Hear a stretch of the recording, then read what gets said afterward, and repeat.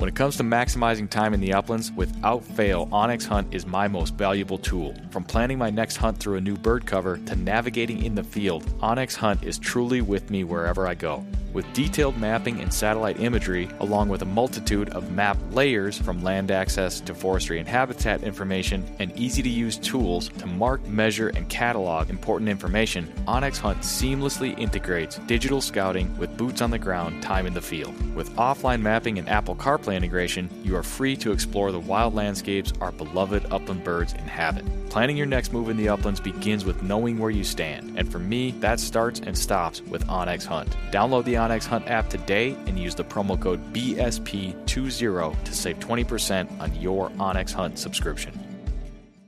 When the miles rack up faster than your flush count, that's when you'll truly appreciate your hunting vest from Final Rise. Built for the uplands and proudly sewn in the USA, the complete lineup of hunting vests from Final Rise, from their all-new Summit XT down to the minimalist Sidekick system, are all built upon the foundational load-bearing waist belt and low-profile shoulder strap system, which allow you to carry all the gear you need and do so comfortably while maintaining your ability to move freely and perform when you need to most. With a complete lineup of accessories and newly released performance field apparel, Final Rise has the gear you need to help you get the most out of every mile and every flush. Final Rise gear is built for the uplands. Get yours today at finalrise.com.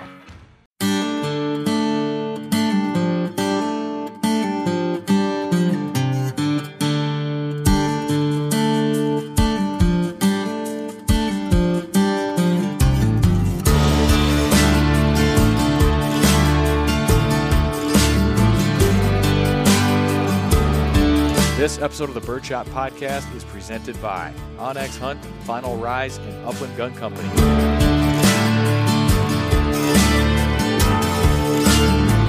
On this episode of the show, we talk bird dogs, double guns, and western upland hunting with Cody Simons. Thanks for tuning in to episode number 253.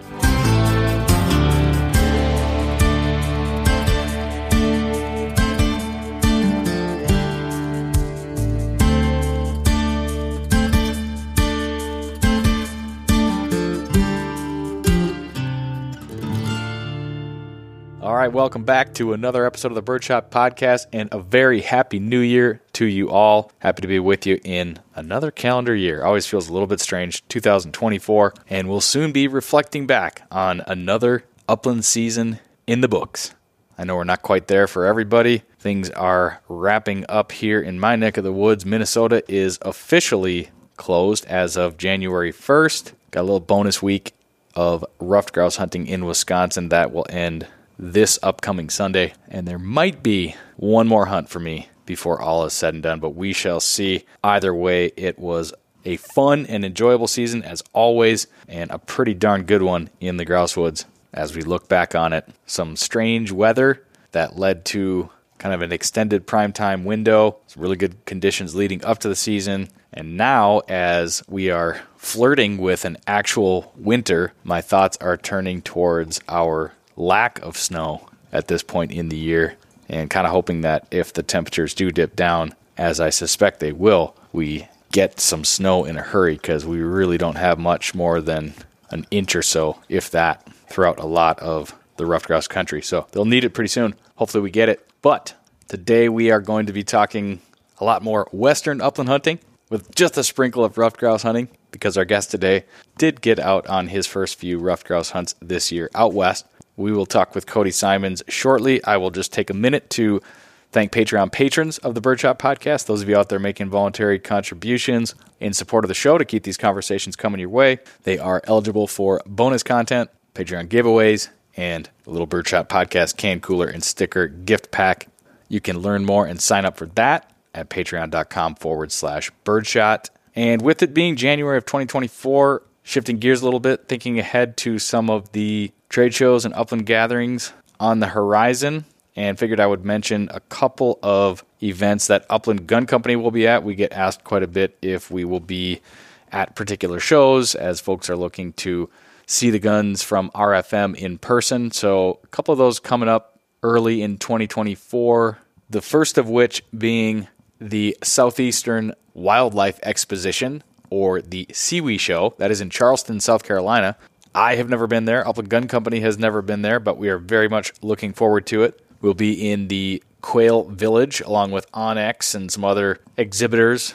That should be a good time coming up in February. So if you're anywhere near the Charleston, South Carolina area, I have heard very good things about that particular show, and we are certainly looking forward to attending that. The second event would be Pheasant Fest in South Dakota this year. I was just chatting yesterday with Ben Bredigan of Onyx Hunt and Matt Davis of Final Rise. Of course, two partners on the Birdshot podcast, but also companies we work very closely with at Upland Gun Company.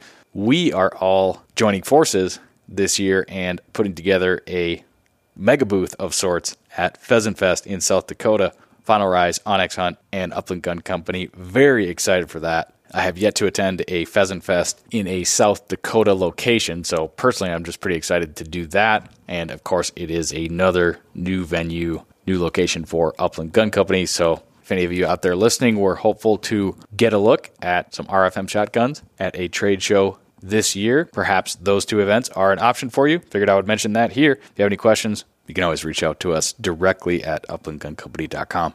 All right, let's talk Western Wings with Cody Simons of Sitka Gear. Cody and I have been in touch over the past couple of years. Turns out he's been listening to the podcast for quite a while, which is cool. And we learned that some of the conversations on this show have fueled his interest in side-by-side shotguns, as they have mine. We'll talk a little bit about those today, along with first bird dogs and upland hunting in the West. There's a second half of this conversation, which you'll hear the following week, where we dive a little bit deeper into the gear side of things, as Cody has a background in that world, technical clothing and such. So stay tuned for that. But for now, let's welcome into the conversation and on to the Birdshot Podcast in 2024, Cody Simons.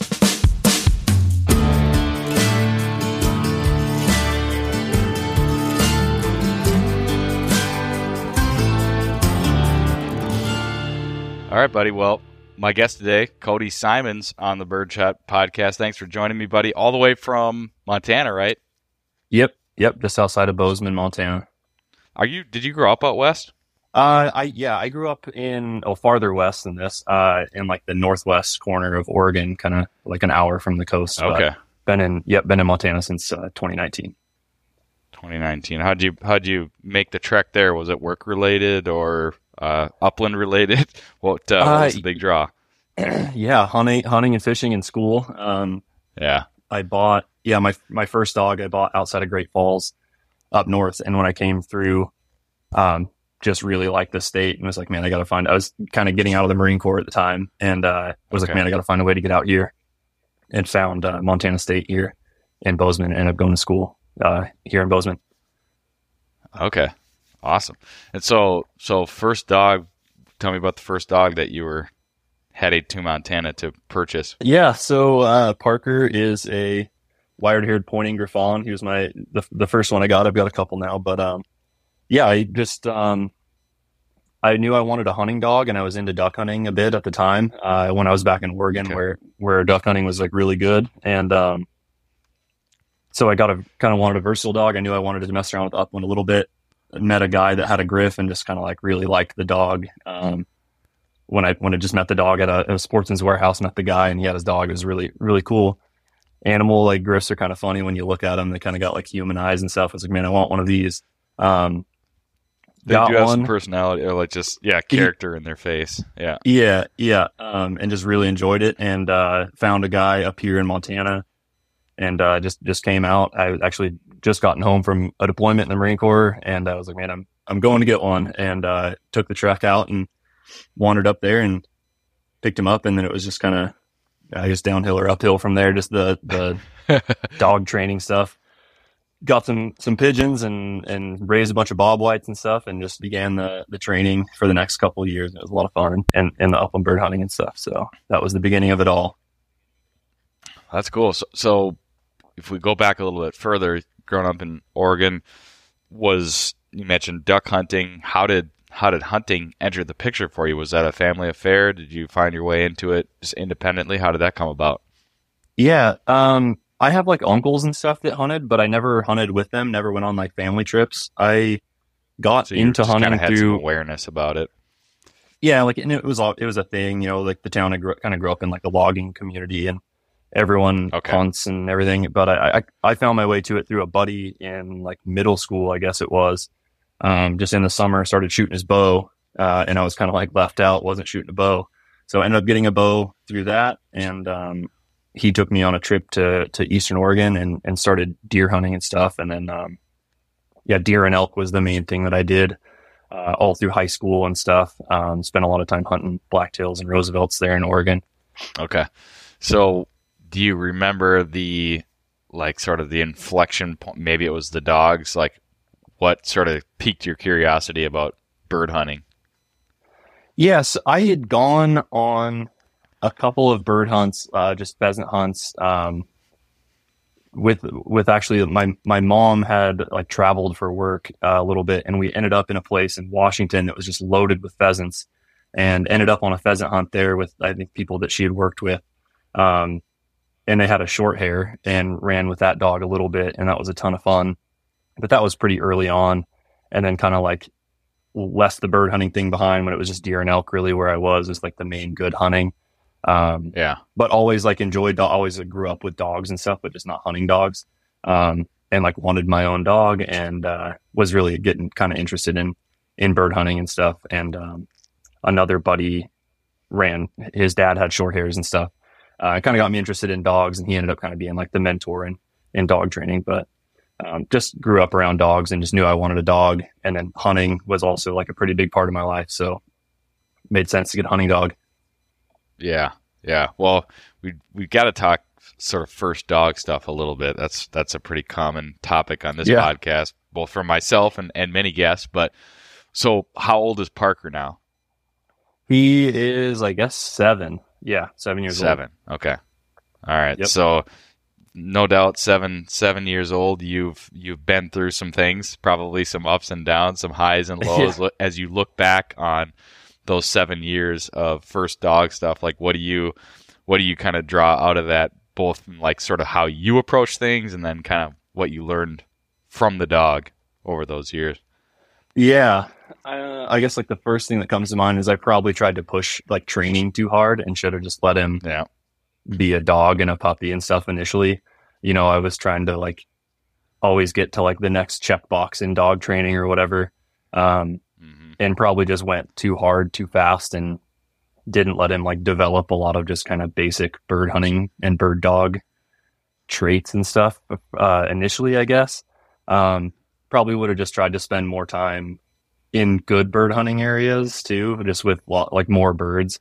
Oregon's kind of tough for that, especially on the coast. Like we have quail and some grouse around and stuff, but didn't really have like ready access to wild birds.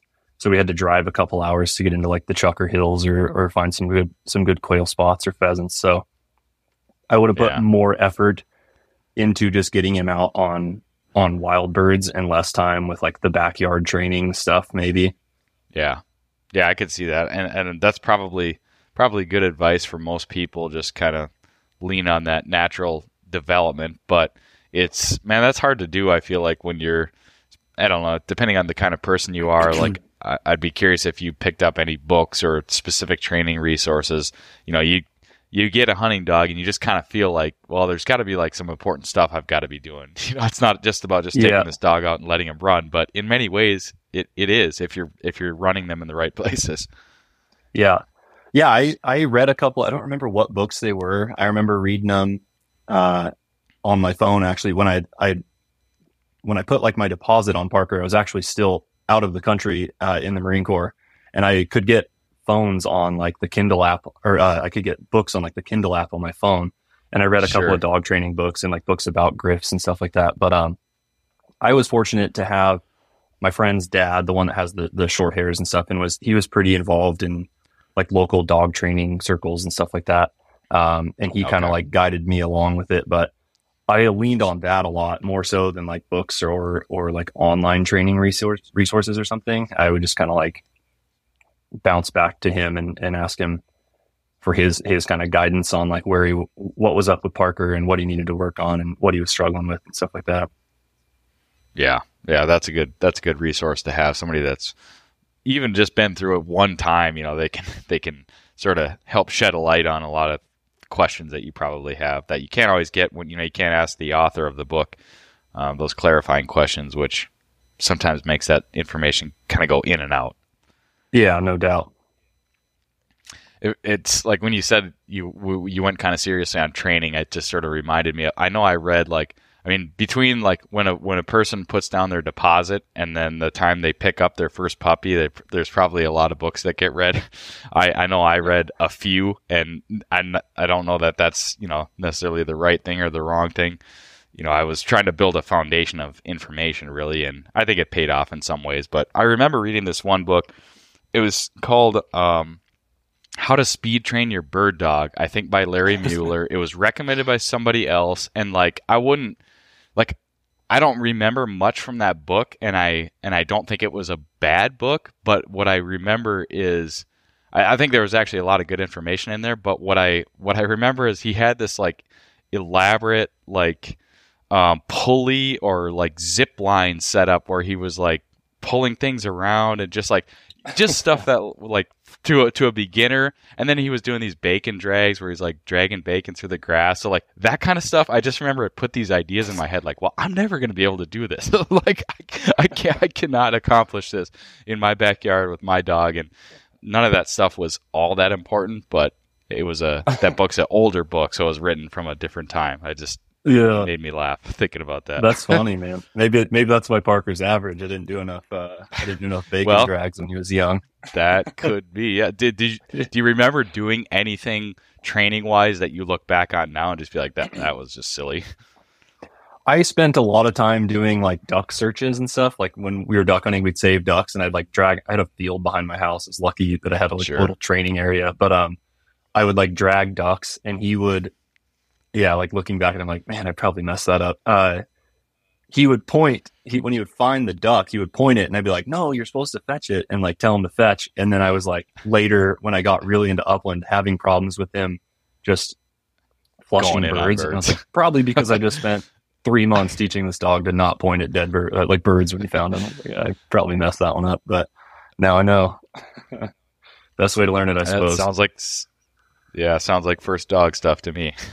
Yep. You don't really have that. I guess that's sort of it, especially with a first dog. You don't necessarily have a clear vision of the end result if you haven't been around finished bird dogs or very seasoned bird dogs. You just hard to picture what that finished result is, and then you don't really know what you're working towards. I guess I would say that was kind of affected me in many ways. Yeah, no doubt. And like knowing now, having seen other people's dogs, and then my other dog is definitely a little bit sharper of a bird dog. Definitely would help training the next one. So you have two now? Yeah, I have a setter as well, a female setter. Oh, okay, cool. Yep. Where's the setter out of? She is a Toccoa Mountain Dog, so from Oregon, okay. Actually. Interestingly enough, I bought her. I don't remember the name of the guy's kennel. He was a newer trainer in kind of a weird situation.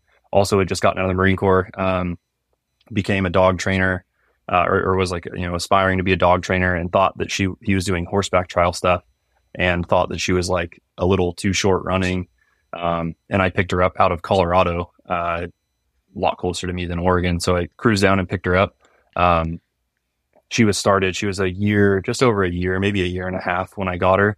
And she's just been great. I haven't done as much training with her, more so just kind of like keeping her exposed to birds now here. And one of the benefits of living in Montana is I can drive about 10 minutes from my house, and there's a little piece of state land that has huns on it. So just keeping them kind of on birds throughout the training season and stuff. I don't do a whole lot of like heavy training with her. It's more just keeping her exposed to birds, but she's the rock star of the crew right now. That's awesome. How old is she now? Like, how long have you had her? She is, I guess, like 3 now. Yeah, she'd be 3.5. Okay. So a season or two you've been running her now. Yep. I think this is my, second season with her. Yeah. And she's fun. She's a little small dog. She's 30 pounds and just rips. Oh, wow. She's fast. Yeah. Okay. Well, I'm smiling because I got a small female setter. Rose is like 36 or 37 pounds, so that sounds even smaller, but same, very light on her feet and covers ground. Yeah, yeah, she's fun to hunt with. She just rips. Parker, just typical Griff, plays the kind of close range, and he's the retriever of the team, and they can probably run together pretty well with that kind of range setup. Yeah, I run them. I actually kind of am thinking that I need to stop doing this so much, but I run them mostly together all the time. Okay. Just with like my setups of hunting, unless I go on a longer trip where I'm out for several days, I'll split them up and let them run independently. But yeah, I run them together most of the time. So she's kind of out on like the 100 to 300 yard range most of the time, and Parker's on the like from your feet to like 70 yards maybe. He's a close working guy, but yeah, they work out together really well, and Parker retrieves way stronger than Lucy the setter does, so they work together well. Little setter named Lucy, I like it. What's got you thinking that you want to kind of break them up a bit? I think Parker has lost all of his confidence. When I watch him, I think he's not looking for birds much anymore. He's looking for Lucy to back a point. He backs really consistently. He kind of just naturally started doing it. And if he's near me and he hears the GPS go off, he starts searching for her. And maybe he's thinking about the birds, but when I watch him run and I watch the way he's like looking around, I feel like he's looking for her to be on point somewhere and not really like searching for birds. Yeah. Yeah. I would actually say that my older setter Hartley does that a little bit. I rarely hunt him and Rose together, and maybe that's one reason why, but usually it's the reason that is really making my decision is I'm just looking to spread out my dog power and hunt two different spots and take one dog in each spot. So that's kind of more why I do it. But I've often wondered about this. Hartley, he was my first dog, and I hunted with my friends when he was younger, but I don't know if I did a lot of like the right amount of exposure to running with other dogs, or maybe he just does that. But I've noticed that too. Like if I run him with another dog in certain situations, he's kind of paying attention to what that other dog is doing and where are they going, and is there going to be a point over here? Which I don't know. I find it a little unusual because I didn't hunt him with other dogs a whole lot, but maybe that's just the way he is. But yeah, I know what you're saying there. They need to have their own independent confidence, and if you can start to notice that if they're paying attention to the other dog or whatever. Yeah. And when it was just Parker, when I just had Parker and hunt Montana and stuff, he found and pointed a couple coveys a day or something, depending on the spot and the year and whatnot. But you've seen it change now. Oh yeah, and I mean it's tough too because she runs a lot bigger and she's a lot faster and she's out ahead of him, so she's maybe just finding birds first. But I mean, Parker's only pointed his own without backing Lucy. He's only found his own coveys of like Huns, or he finds sharptails. He'll pick up a sharptail that she misses every once in a while. Yeah. But he only has found like a handful of coveys on his own this year without her being right there in front of him pointing. So I need to just separate him because he used to be a lot more proficient. I think he's just gotten lazy and is just looking for her. And we do plenty fine with just Lucy pointing him and him backing. So he's like, yeah, right. Why would I search for my own? I think this is fun. That's what he's thinking. Yeah, this is cool. I'll just go pick him up when we're done. Yeah. Yeah, that would be interesting. That's one thing that me not running two dogs a whole lot. I don't have a lot of instances where I see, maybe a dog buzz through an area and then another dog go in there and point a bird. It's like, oh, you missed that one. You can kind of shine a light on some of those things. Yeah. Not that it was like a mistake or anything, but just there's a lot of ground out there, and it's you put one dog down and you kind of walk a route through the cover, and you're like, yeah, we pretty much covered it. But I think more often than not, there's probably some hidden nooks and crannies that the dog's not covering every inch of it. Yeah, for sure. Lucy, I'm not sure what it is about sharptails. I'm curious if other people have seen this with their dogs. Like Lucy does amazing on Huns and pheasants, and but like sharptails, she sometimes will just run right past a sharptail, and like no birdiness or anything. She'll just breeze right past it, and then Parker will find it, or I'll flush it or something. I'm like, how the heck did we miss that one? I swear she ran right past it. curious if other people see that, because I don't hear other people saying that, but yeah, I've always that wondered is. that. Do you notice like any? Is it like have you seen it more recently now that it's December versus September, or is it just kind of across the board? No, it's just across the board. Yeah, it's a little weird. Just on Friday, actually, we ran. I took one of my coworkers out and we hunted, and she did great. I think we'd found 3 coveys of huns, locked up on all of them, solid points. Shot a couple of birds, and then she pointed, but was really confused. I could see her. She was across like a little coulee, and I could see her confused. And she wasn't serious about it. Like if she knows there's birds, she's like dead still, and she was kind of like twitching her tail around and kind of like turned her head as she doesn't have birds. So I like called her off of it. She came back over to us, and then Parker went through and actually flushed the birds. And I was like, what? There was 6 sharptails sitting, and she pointed right next to them. Good wind, and just was like really unsure about it and just left them. She didn't search them out when I called her off the point or anything, and just completely missed them and walked away from them. And then Parker went through and ended up finding it. He didn't point them, but ended up flushing them up. So yeah, it's weird. She just misses them sometimes. Yeah, interesting. Nothing I wouldn't know, but I'd be curious if any other listeners have experienced that. So you can get sharptails pointed in December, if I'm understanding that correctly. Yeah, definitely can. Yeah, it's happened. And you can get somewhat close to them.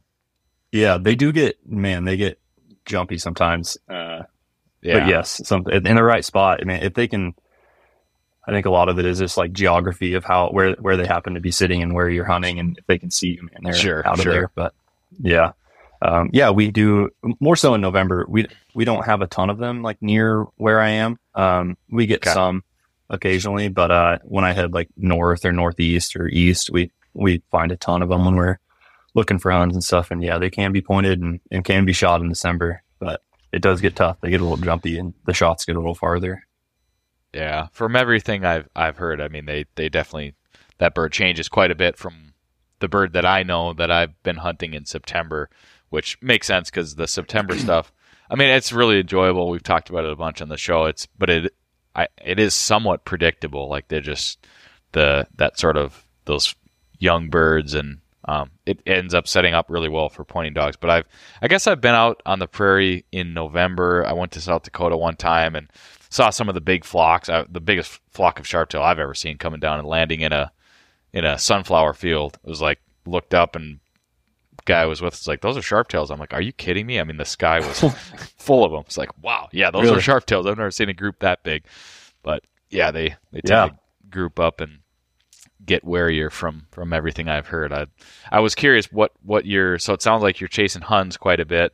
What other opportunity have you guys been having? The same kind of unusually warmer snow free ish late season as we have? What's it been like over there? Yeah, it's been an odd year. We've had like middle of October conditions since the middle of October, so it's been odd in that sense. Yeah, it's nice for bird hunting. Kind of curious what next year is going to bring, if we're going to have kind of drought conditions worse than normal with no snowpack or something like that. But we have gotten in a lot of bird hunting in spots where we normally wouldn't, because the snow would usually be stacked up pretty deep. It's been like I said, been great for bird hunting, but it's been an odd year. November, when I'm out like mule deer hunting, is usually a really cold game, and it was like 50 degrees in the middle of the days in the middle of November when I was hunting mule deer and stuff. So been a different year, no doubt. Yep. Yeah. Very, very similar here, which again, we've talked about a bit, but just kind of unusual. And yeah, that's maybe the biggest thing is I mean, I certainly appreciate what feels like a lot of bonus walks in areas that I normally wouldn't even be thinking about going into this time of year. So I've got some extra exploration and scouting, which will pay dividends in future years. That's been fun.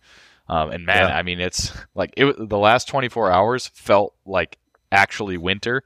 We have a dusting of snow, and it was below 20 degrees yesterday, but now it's 21.2 here now, and it's going to get up over 30 today. And then it honestly looks like we've got 30s through basically the new year, which kind of takes us through our ruffed grouse season. I mean, if we get through this whole season with almost no snow and 30-degree temps, I don't know that I ever remember a year like that. It's pretty wild. Yeah, this is definitely the lightest winter we've had since I've lived in Montana. There's no doubt. It's been nice because I've been mountain grouse hunting a lot more, hunting duskies and stuff. Yeah. Normally normally people are skiing and ski touring around on the trails and stuff outside of town here, and I can walk up on dry ground and find birds. Yeah, I saw. Actually, I was going to ask. Hopefully, that coworker wasn't the spark for you to put up the Instagram story about the golden rule of hunting. No, it wasn't. No, this was a buddy of mine. Okay, good. No, he's a pretty experienced hunter, just new to the upland world. So it was fun. We got to go out and get first hunt for sharptail. Shot a bunch of quail. And That's stuff. cool. He's from Texas. Okay.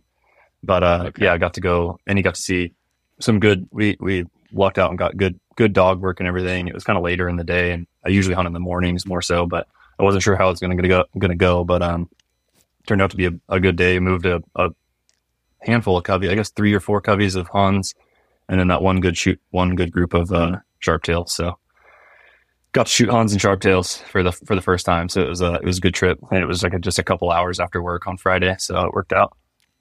Awesome. It's been a pretty good season for Huns out there. I mean, I experienced it a little bit back in September, but from the sounds of it, the Hun numbers were pretty good this year. Yeah, it's been an awesome year. A lot of the spots that I hunt locally, that normally I'd find a covey or 2 or maybe 3, I've found like earlier in the season, we'd find like 6 or 8 or something on a 3 or 4 mile walk. So it's been a really good year. And the time I've spent, like out northeast or northeast of where I live anyhow, not like necessarily northeast Montana, have just been great. Like every walk I've gone on, I went on a longer trip earlier this year, and every walk we went on, we found a couple coveys of Huns and a bunch of sharptails, and found, I don't spend a ton of time on pheasants, so I don't have like a real good read on how many there normally are, but found a bunch of birds, in some new spots. But man, it's been an awesome year bird hunting, no doubt. Gearing up for your next hunt? Check out Ugly Dog Hunting Company for all your dog supply needs. Ugly Dog Hunting carries a full line of products for your bird dog and even some for you. Whether you're looking for dog collars, GPS tracking devices, kennels, beds, leads, training equipment, or first aid supplies, Ugly Dog Hunting carries it and a whole lot more. New owner of the company and friend of the Birdshot podcast, Mike Nadusky, loves to remind me that while I do hunt with pretty dogs, every dog can be an ugly dog. Check out the entire selection of gear for you and your bird dog at uglydoghunting.com. For many upland hunters, along with their passion for dogs, birds, and the places we chase them, comes a passion for shotguns. Upland Gun Company specializes in customizing shotguns for the upland bird hunter, imported from Italy and shipped direct to an FFL near you. Select from one of their side-by-side or over-under shotgun platforms and customize the fit, function, and aesthetics to your liking. Design and build your next upland hunting shotgun with Upland Gun Company today. Visit uplandguncompany.com. It's only a kick, a jump, a block. It's only a serve. It's only a tackle, a run. It's only for the fans. After all, it's only pressure. You got this. Adidas.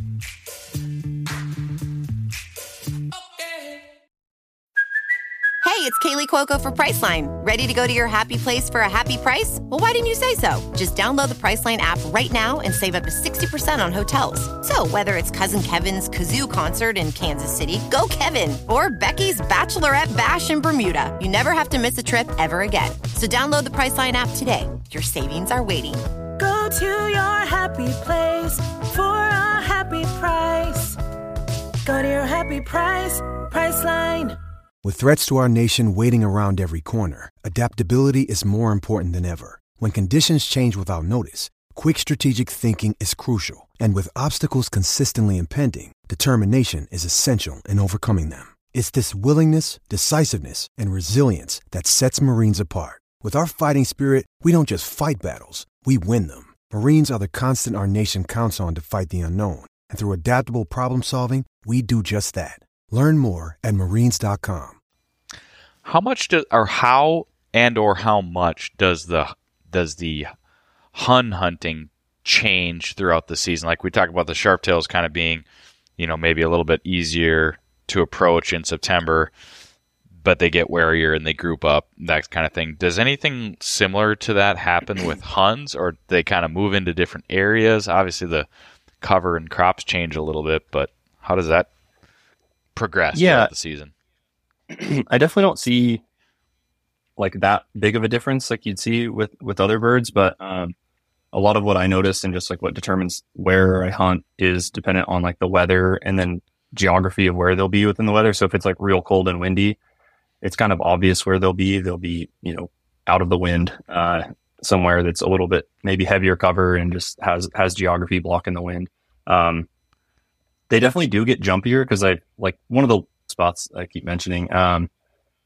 If it has like a lot of like little bigger valleys that I wouldn't necessarily call like a coulee, but they're maybe like 200 yards across, and they'll get into the spots. Like if it's snowy and the sun's kind of burnt some of the snow off and there's like open grass, they'll see you, they'll be out feeding in those or something, and they'll see you from a couple hundred yards away and fly off. But where maybe you wouldn't get that in earlier season, I also usually don't hunt in like September. So it's kind of hard to say like from early season to late season, like what the full change is. Are you just doing other stuff, or is it just too hot, heat, that kind of thing? Or yeah, it's archery, elk hunting mostly. Okay.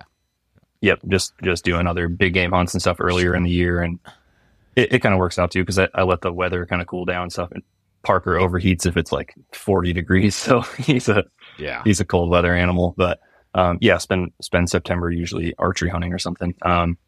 That makes I'll sense. get out in some mornings and do like some mountain grouse hunts and stuff like that. But yeah, as far as Huns go, like I don't see like a huge shift in where they are. They like still generally seem to be in the same place. They might just be like tucked in a little bit in like a little bit different geography and a little different cover to stay out of the wind and to stay warm. Yeah. So, all right, transitioning from Huns, first rough grouse, not that long ago. What was it, a couple weeks ago? Yeah, two weekends ago, I guess.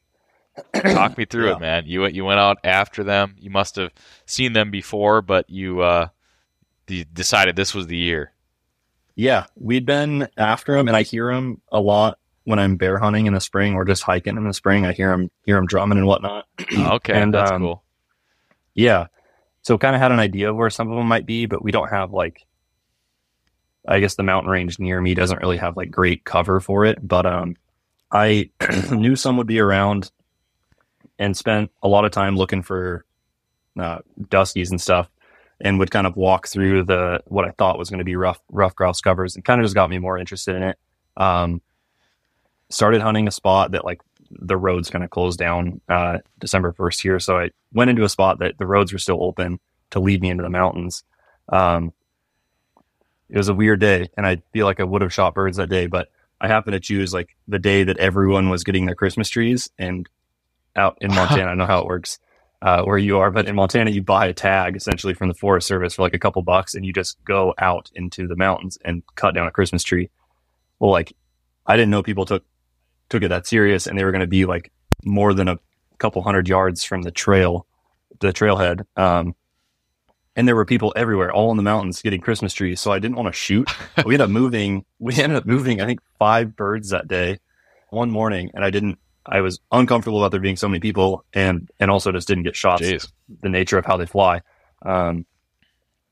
So that day, that was my first real day of like finding rough grouse. Moved to, well, I guess what we would call a bunch of birds. I don't know if that's a bunch of birds or like Michigan or whatnot, but found a bunch of birds that day, didn't shoot at any. And I was like, I'm going to come back one morning before work when there's nobody out here. Went back, had a couple of really good points on birds. And one of them, I saw it on the ground. I was like, I am surely going to get this bird. I have a feeling it's going to fly right downhill. It's open. It flies straight away. So like on like the contour of the mountain. And like happened to get behind the one tree that was like taller than I was, and I couldn't see it. I was like, dang, I thought that was my chance. I was like, I'm going to give these ones a break. I'm going to go somewhere new. Headed out to this was the next weekend, headed out to another range that I spend a lot of time like mule deer and elk hunting in. And, found like a bigger area that I thought might have birds. Like previously I was kind of hunting just like a little small spot, and it was like a mile or so, and then you're kind of out of cover and had to go back. So found a bigger area where I could kind of wander a little bit more and there wouldn't be anybody around. Got out. I'll actually tell you about the second one, because the first one was kind of lame. I feel kind of dumb about shooting the first one. But the second one, I'd gone way up, started low, hunted for rough grouse, went way up, climbed, I think like 1,400 feet. I was looking for duskies, and I was just going to go until I found them and then come back down. Well, I went dang near to the top of the mountain. I didn't find them. So I came back down. Lucy went on point. I got a notification that she was on point. It was in just like little firs, like 8 to 10 foot tall firs, so you can't see anything. Yeah. So I'm kind of like working my way through looking for her, and it says I'm like looking at my GPS and it says she's like 30 feet away, and I'm like, I don't see her. I put the GPS back in my pocket and I'm like poking around, and I get another notification that she's on point. Now it says 40 yards. And I'm like, oh, what the heck? She must be like chasing something. That's odd for her. Usually she wouldn't break and go after something. But I work my way to her again, and I find her, and I see her in like another little patch of like Christmas tree, Doug firs, and she's staring straight up in the air. And I was like, what the heck? And I'm looking, and there's a bird like maybe 8 or 9 feet up in a tree, and she's just staring at the bird. And this will probably sound pretty weird, pretty foreign for like what I understand is normal rough grouse behavior. But I couldn't get the bird to fly out of the tree, and it was only like a couple feet above my head. And there's not much openings, but I'm like, I'll give it a try. So I like grabbed onto a little branch of the Christmas tree it was sitting in, and I like tugged on it to like wiggle the tree, and it wouldn't fly. And I was like, okay, I thought that was going to definitely work. And it didn't fly, and it's just sitting there. I was like, well, I'm not going to like shoot the thing at like, a couple feet out of the tree. Like, that's terrible. I'm not going to back up and shoot it out of the tree. Right. And I'm like, well, I can pretty much reach it with my barrel. So I've got my 30-inch barrel 28 gauge, and I was like, well, I can just poke it. And I reach out with my gun and bumped the bird with the end of my gun, and it flew off and it flushed, luckily the direction I wanted it to, and flushed out a little ways and shot it. And that was the one that I sent you the picture of that had the really nice like black collar and all that, really pretty bird. Yeah. But yeah, like super weird situation. I was telling Levi Day about it, and he's like, what in the world? Like, I've never heard anything like that. Of like, that's how a rough grouse acts. It was a little odd. I didn't expect that that would be the situation of killing the first one, or I guess the second one. But it was cool. It was fun. I put a fair amount of time into chasing them, and was stoked that I actually found one, because I don't think there's a ton of them around in Montana. I hear them here and there, but not like a mess of them by any means. So it was cool to get one. Well, that right there is maybe the number one reason why you've got to have 30-inch barrels on a grouse gun, Cody, right? Yeah, exactly. For poking rough grouse out of trees in Montana. Yeah. Well, if you believe everything you hear, the ruffed grouse is the further east you go, the ruffed grouse is a warier and warier bird, and the further west you go, or north, I guess, into Canada, they become a little bit less like that. I mean, I see plenty of birds hop up into trees in Minnesota, and from time to time that they will not flush. I mean, they'll definitely sit up in a tree, and there's, depending on sort of how you're feeling that day, there's an art to going about how to getting the bird to flush out of a tree and still trying to get an opportunity on it if you care to take those shots. More and more, I don't really like shooting at them when they're coming out of trees, just because, I don't know, it's a difficult shot, and I don't like winging birds or anything like that. So sometimes I don't even shoot them anymore. But that's usually, if you bump the tree, in my experience, that's going to get the bird to go. So to actually have to, now I have had it happen where, you're throwing sticks and that kind of stuff, but you never know. They're goofy like that sometimes, and they don't. Clearly, that one didn't want to take off in that area. But yeah, the first one I shot that morning flushed from a snowball off of a tree branch. That's how I got that one to fly. Lucy again pointed one in a tree, and I was throwing snowballs at it to try and get it out of the tree. It finally did. But yeah, not the most sporting thing I've ever done, I guess. Yeah. I was just really excited. and I was like, there's a rough grouse, and it's just sitting there. I was like, I have to, I'm not going to shoot it off the limb. I have to get it to flush. And I was probably 20 snowballs in before I finally got close enough to get it to fly off. But I mean, that's like, that just like affirms the stuff, like how underwhelming you've got this treasure troves of books and literature, and the rough grouse is built up into this magnificent bird, which it is. Don't get me wrong, but then Cody's first bird, he's got to throw a snowball at it to get it out of the tree. Exactly. And the second one, I had to bump with my gun barrel. Yeah. It was cool. I was surprised. Not off to a great start in your book. Yeah. No, I was still excited about it. I thought they were. I was envisioning a lot larger bird, like something similar to like a blue grouse, like a dusky or something. And duskies are really big. And I don't know. I was just thinking like, oh, those are the grouse I hunt. These grouse will be big too. I was surprised at the size of them. I thought they were bigger bird. But I swear, I just talked to somebody recently that was telling me.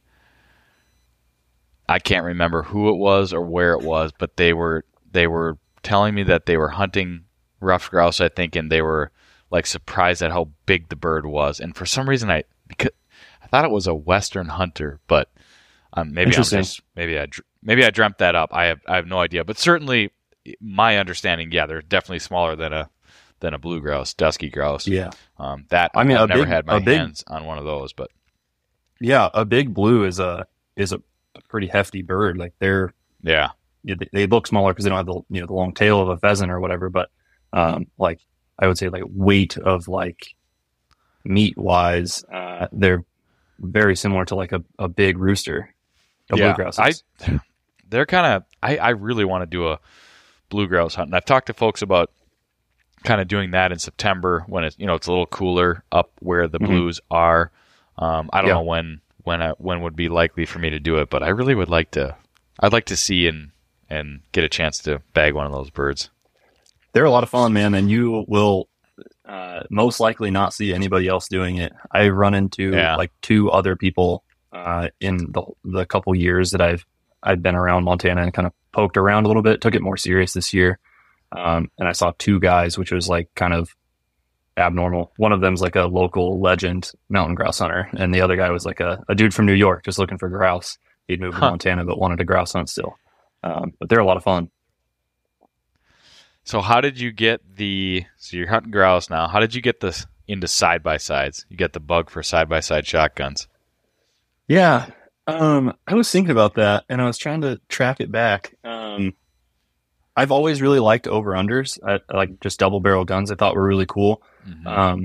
And I remember being younger thinking that side-by-sides were kind of goofy and just like old school guns, and liked a little bit more like modern over-unders and stuff. But I guess when I started like searching for my first side-by-side was one of the earlier Project Upland podcasts that you must have done with like Greg Elliott or something on vintage American guns. And I remember him mentioning there was like a portion of it where it was like getting into them for cheap or something, or like the affordable ones. And it was like Parker Trojans or Sterling Worths or something. And I was like, I'm going to start looking for these. And like Parkers were kind of hard to obtain.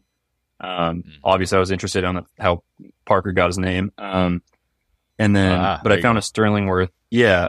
A 16 gauge Sterling Worth. It was like a little bit goofy of a gun. It had like a big beaver tail forend, but it was like in my price range. And I just knew I like wanted one. I thought it was cool looking and I got it. But yeah, I think initially it was that one of those podcasts where someone was mentioning like budget American side-by-sides. And I was like, 20 something years old, early 20s, didn't have like the most spare money to go around. And found a Sterling Worth for like a couple $100 on Guns International and bought that one. And then just kind of stayed with it. And it was a 16 gauge from there, though. Yeah, it was. It was a good deal. Yeah. Looking back on it, it was a good deal. I think people maybe avoided it because like the beaver tail looked maybe kind of goofy, and like it kind of more so resembled like one of the later like B models. Yeah, B model. Yeah, when it became Savage. So I think maybe people just overlooked it, thinking it was like a B model, but it's a Sterling Worth 16 gauge, 28 inch barrels. Like moderately short. I think it was like 13 3/4 or something, but I put a little bit of a pad on it. And it fits me pretty decent now. Yeah, that was the beginning of it all. of the side by side stuff, and now that's primarily what I shoot. I still shoot my over under a little bit here and there, mostly if I have to shoot non toxic somewhere. Okay, sure. On like a like we have waterfowl production areas where you have to shoot non-tox shot, and there's mostly pheasants and sharp-tails and stuff around in those areas. So I'll carry my 12 gauge, my over under for that. But yeah, mostly just the side by sides now.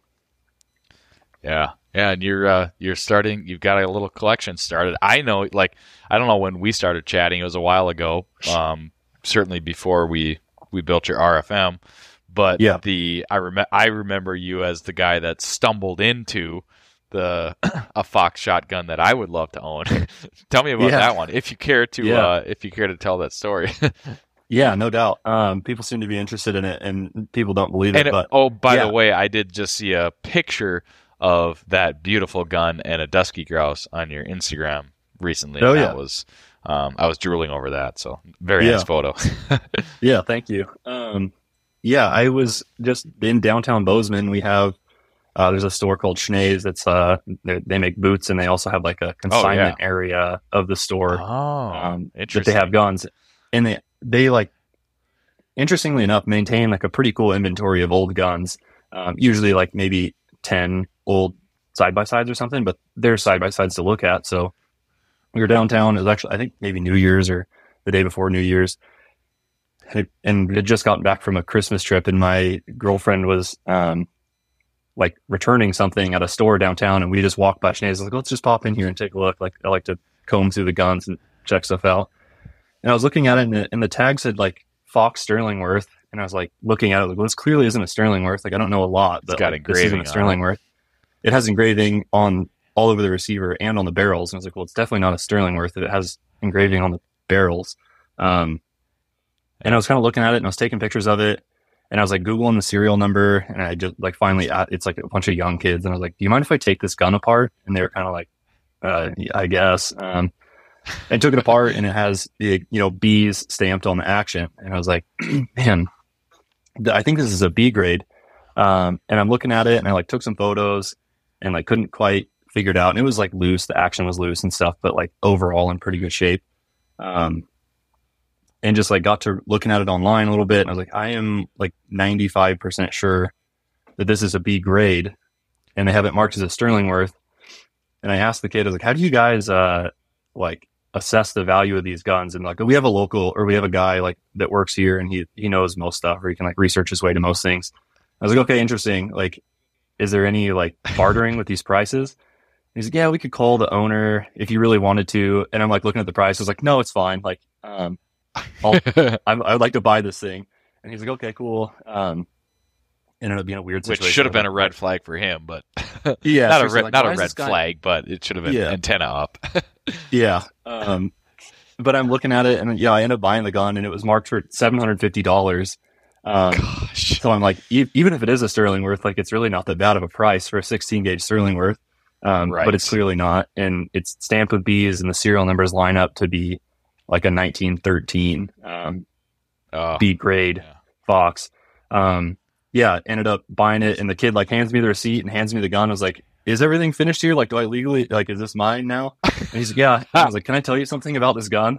And he's like, yeah, is it worth a lot more than it is? And I was like, yeah, man, like, this is a really pretty, like, not rare, but like, I was like, it's not a very common gun. And this is like another 20-year-old guy that I'm talking to.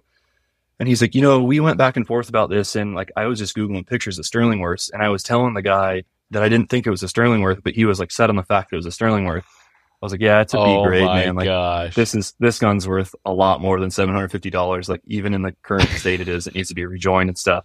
We have a local gunsmith in downtown Bozeman, actually just a few doors down, and had it rejoined and put back on face and stuff, and then carrying it around since. So I'm like just over one-stop shopping $1,000 for you. You pop in, grab a Fox B grade, bring it down to, you brought it to, was it Charlie of Rod and Hill, right?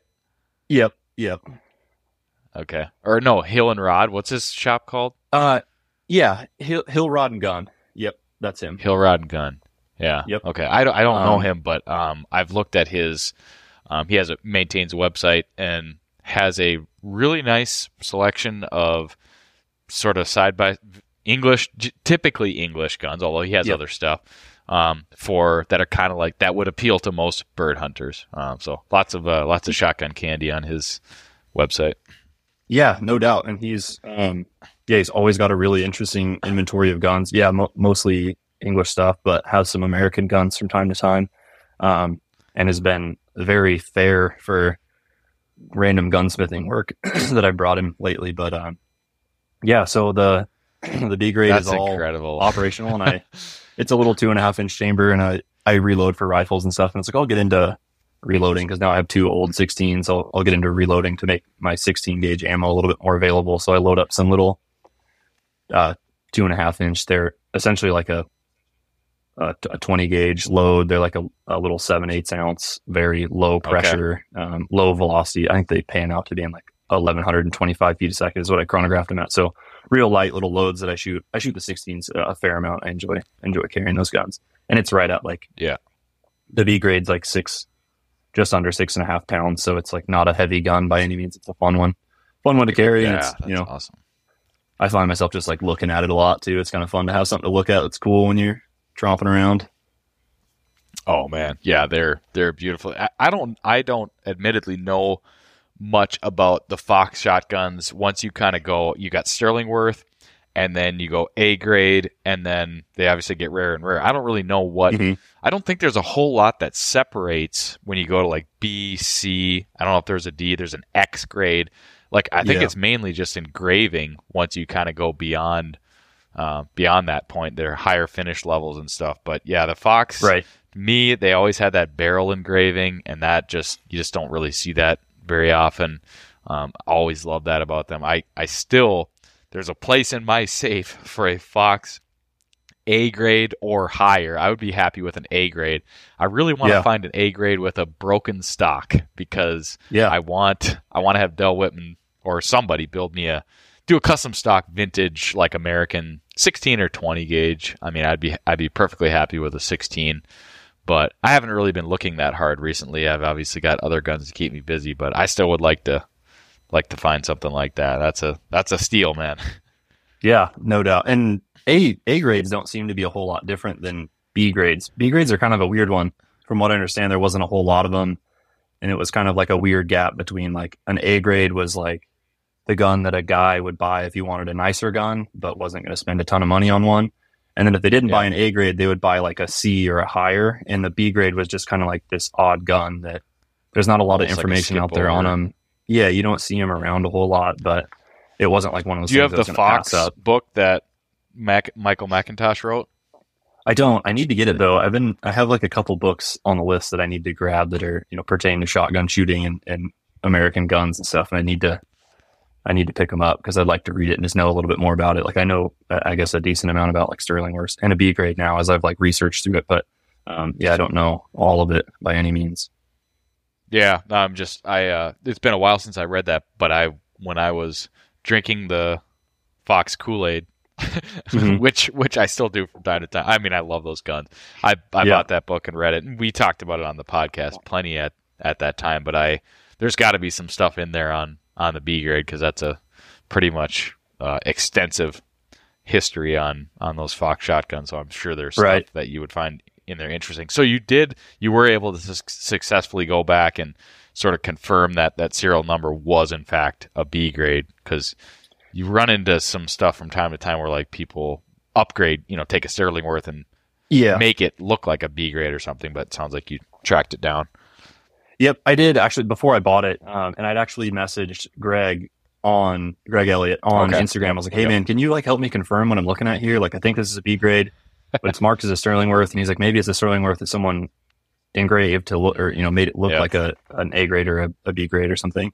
But just luckily the like Fox Collectors Association has a pretty detailed record of what a gun was by serial number, and it was like very off. If it was a Sterlingworth, the serial number like wouldn't have existed as a Sterlingworth, Gotcha. And it was like clearly a B grade of a certain date range. So yeah, it worked out. I'm excited about that one. When I first bought it, I was like, I'm gonna make this thing operable and get this thing rejoined, and I'm gonna sell it. And then I like looked at it for a few weeks and then like shot it. And I was like, I'm not selling this thing. I'm keeping this. I'm never going to spend the money to buy one of these again. So it's like, I'm going to go ahead and just keep this one. Yeah, good for. I mean, it would have been. Yeah, I'm sure you could have flipped it, but I don't think you'll regret hanging on to that one. No. And there's not a lot. Is that a 28-inch barrel gun? It is. Yep. Both. Okay. Oh, I guess all of them now. And I have that LC Smith now that I've been digging with. I don't know if you've seen that project going. But, yes, I saw that. Beautiful looking gun. Yeah, that was a fun one too. I picked that one up. It's actually sitting right next to me. I picked that up just as a project. I kind of like wanted to mess with some, I don't know if you call it gunsmithing or like a little bit of like, not restoration. I feel like that's also the wrong term, but just kind of like freshening up an old gun, I guess. And yeah, picked it up on Gunbroker and made a project out of it. And that one's been fun too. And that's a 28-inch 20 what gauge. Did actually. you? I recall. I remember seeing like. I actually forgot about that until you mentioned it now. But yeah, you were working on that. Like, what did you do to it? Yeah, so it was the forend was broken pretty bad when I got it. So you could assemble it with the forend iron. That's right. Okay. Yeah, but like a big like wedge of wood was broken off the bottom of the forend from where like the forend iron screws attach the iron to the wood, and it just broke like a big triangle of wood off the bottom of the forend. So like you could assemble it with just the iron, but it was just really badly oil soaked and a bunch of cracks in like the wrist and all around the locks, like the side locks and stuff, like normal LC Smith stuff, I guess. Now that I got to researching a little bit, sure. And then when I disassembled it, like every one of the four, like I don't know what you call them exactly, the four pieces of wood that go out around the locks and like the top and bottom tang and stuff. Internally, all four of them were broken. Or I guess three of the four were broken. Yeah, okay. Yeah. So yeah, just a bunch of like almost like the skeleton of wood around the locks and up near the head of the stock. And it's very thin. Yeah, it's all very thin wood, and it's pretty normal for them to break. But yeah, three of the four were broken, so a lot of it was just woodwork, gluing that back up, and then glass bedded the action and all of the where the action meets the wood to just try and get like a better fit to it so it doesn't have any pressure points and build any more cracks over time. And then just like some weird stuff with screws being stripped out and replacing screws and stuff like that. And then just getting rid of all the oil to fix it all was kind of a bigger, I guess like one of the main things of it. It was like the head of the stock was like black with oil. So acetone soaked it and stuff, got all the oil out of it, and then did all the work to fix it, and then just refinish a little bit, put a butt pad on it, like one of those. I think the Connecticut ones. Shotgun. Yeah, it's a Silver's like repo from Connecticut Shotgun manufacturing company. Yeah, so it's cool, and I carried it around on Sunday, actually, my first day with it, and shot a hunt. So it works, and fires and everything, and all was safe, and shot a bird with it. So I'm excited about it. Yeah, I just I wanted to look at I saw the picture you put up. Yeah, okay, yep, you got the big Silver's pad on there, and beautiful photo with some prairie grass in the back and a late season hunt hanging on the fence post, buddy. Love it. Yeah, definitely. Where'd you learn how to do all that handy stuff? I mean, my dad's a tradesman, so he was always fixing stuff and dinking around with things. But wood shop, took a lot of wood shop in high school, and a lot of metal shop in high school as much as I could. And my brother owns like a mechanic shop, so grew up working on Jeeps and building Jeeps and things, old CJ5s and stuff like that. So just kind of grew up messing with stuff. Yeah, that's really neat. Well, breathing life into an American classic. That's neat. Yeah, people are bugging me to do another one. I guess people seem to really enjoy the project. I didn't think people were going to care all that much. I didn't know how many people liked old guns in general that know me on social media, and people have been bugging me to buy another one, but the old gun funds are low after buying this one, and I had to buy a bunch of tools to do all the work too. So I spent almost as much on tools as I did on the gun. Well, now you're invested though. Yeah, now the next one will be cheaper. Yep. Yeah, economies of scale. Yep. Love it. Thanks for tuning in to another episode of the Birdshot Podcast presented by Onyx Hunt, Final Rise, and Upland Gun Company. Don't forget to rate, review, subscribe, and share. And if you really love the show and want to contribute above and beyond what you already do by listening, you can sign up at patreon.com/birdshot. Thanks for listening. We'll catch you on the next episode of the Birdshot Podcast.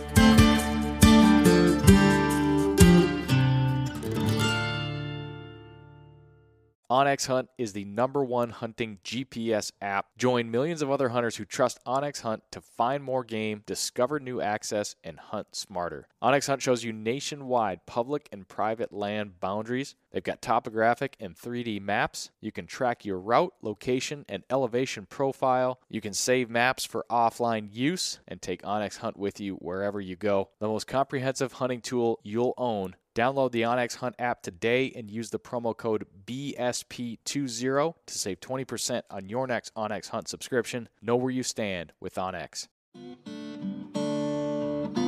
Hey everyone, this is Nick from the Gun Dog It Yourself podcast. If you enjoyed this show, then you might want to check out my show as well. We highlight and break down the ins and outs of training your own hunting dog. Whether it's a bird dog or even the occasional hound dog episode, we cover all topics related to hunting dogs. Check out Gun Dog It Yourself on any podcast streaming platform and hit the subscribe button to be sure not to miss any future episodes.